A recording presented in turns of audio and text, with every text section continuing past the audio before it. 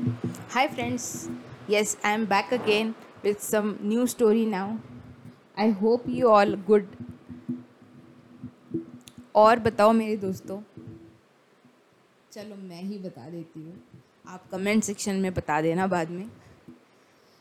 अच्छा, आज हम एक नई खोज करेंगे जिससे हमें और खुशियाँ मिले। तो दोस्तों, आज मैं आपसे बात करूँगी how we can explore our happiness by participating in different events. Let's say हम एक वेबसाइट जिसका मैं रेफ़र करना चाहती हूँ इसके लिए आपको, इट्स बुक माई शो। अगर आप देखोगे कि बुक माई शो में काफ़ी इवेंट्स रहते हैं, अगर हम उस इवेंट्स को जस्ट ब्राउज़ करें या एक्सप्लोर करें जो हमें इंटरेस्टिंग लग रहा है, बहुत सारे वर्कशॉप्स रहते हैं, स्केचिंग का, पेंटिंग का, there is art workshop, there is Toastmasters club, karaoke, music workshop, and n number of workshops are there. And important चीज़ ये है दोस्तों कि जब तक आप खुद को एक्सप्लोर नहीं करोगे, आपको पता नहीं चलेगा how you are good at something, right? Like, I'll give you my example. I discovered that I am good at sketching after I attended the workshop, because that was the first time I was properly guided and I could do sketching so skillfully.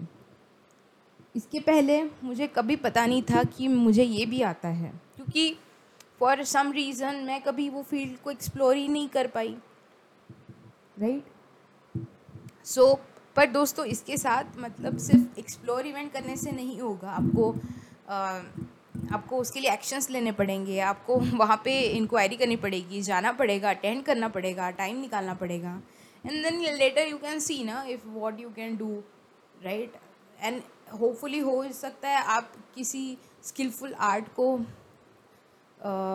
मतलब already उसके master हो, but just आपको पता नहीं है, या आप कोई आर्ट या कोई एक्टिविटी इतनी इन्जॉय करो कि आप उसको पैशनेटली फॉलो कर पाएंगे बाद में, एंड देन उसको काफ़ी लोग पैशन फॉलो करने के बाद उसको प्रोफेशन भी बना देते हैं। तो यू नेवर नो, राइट?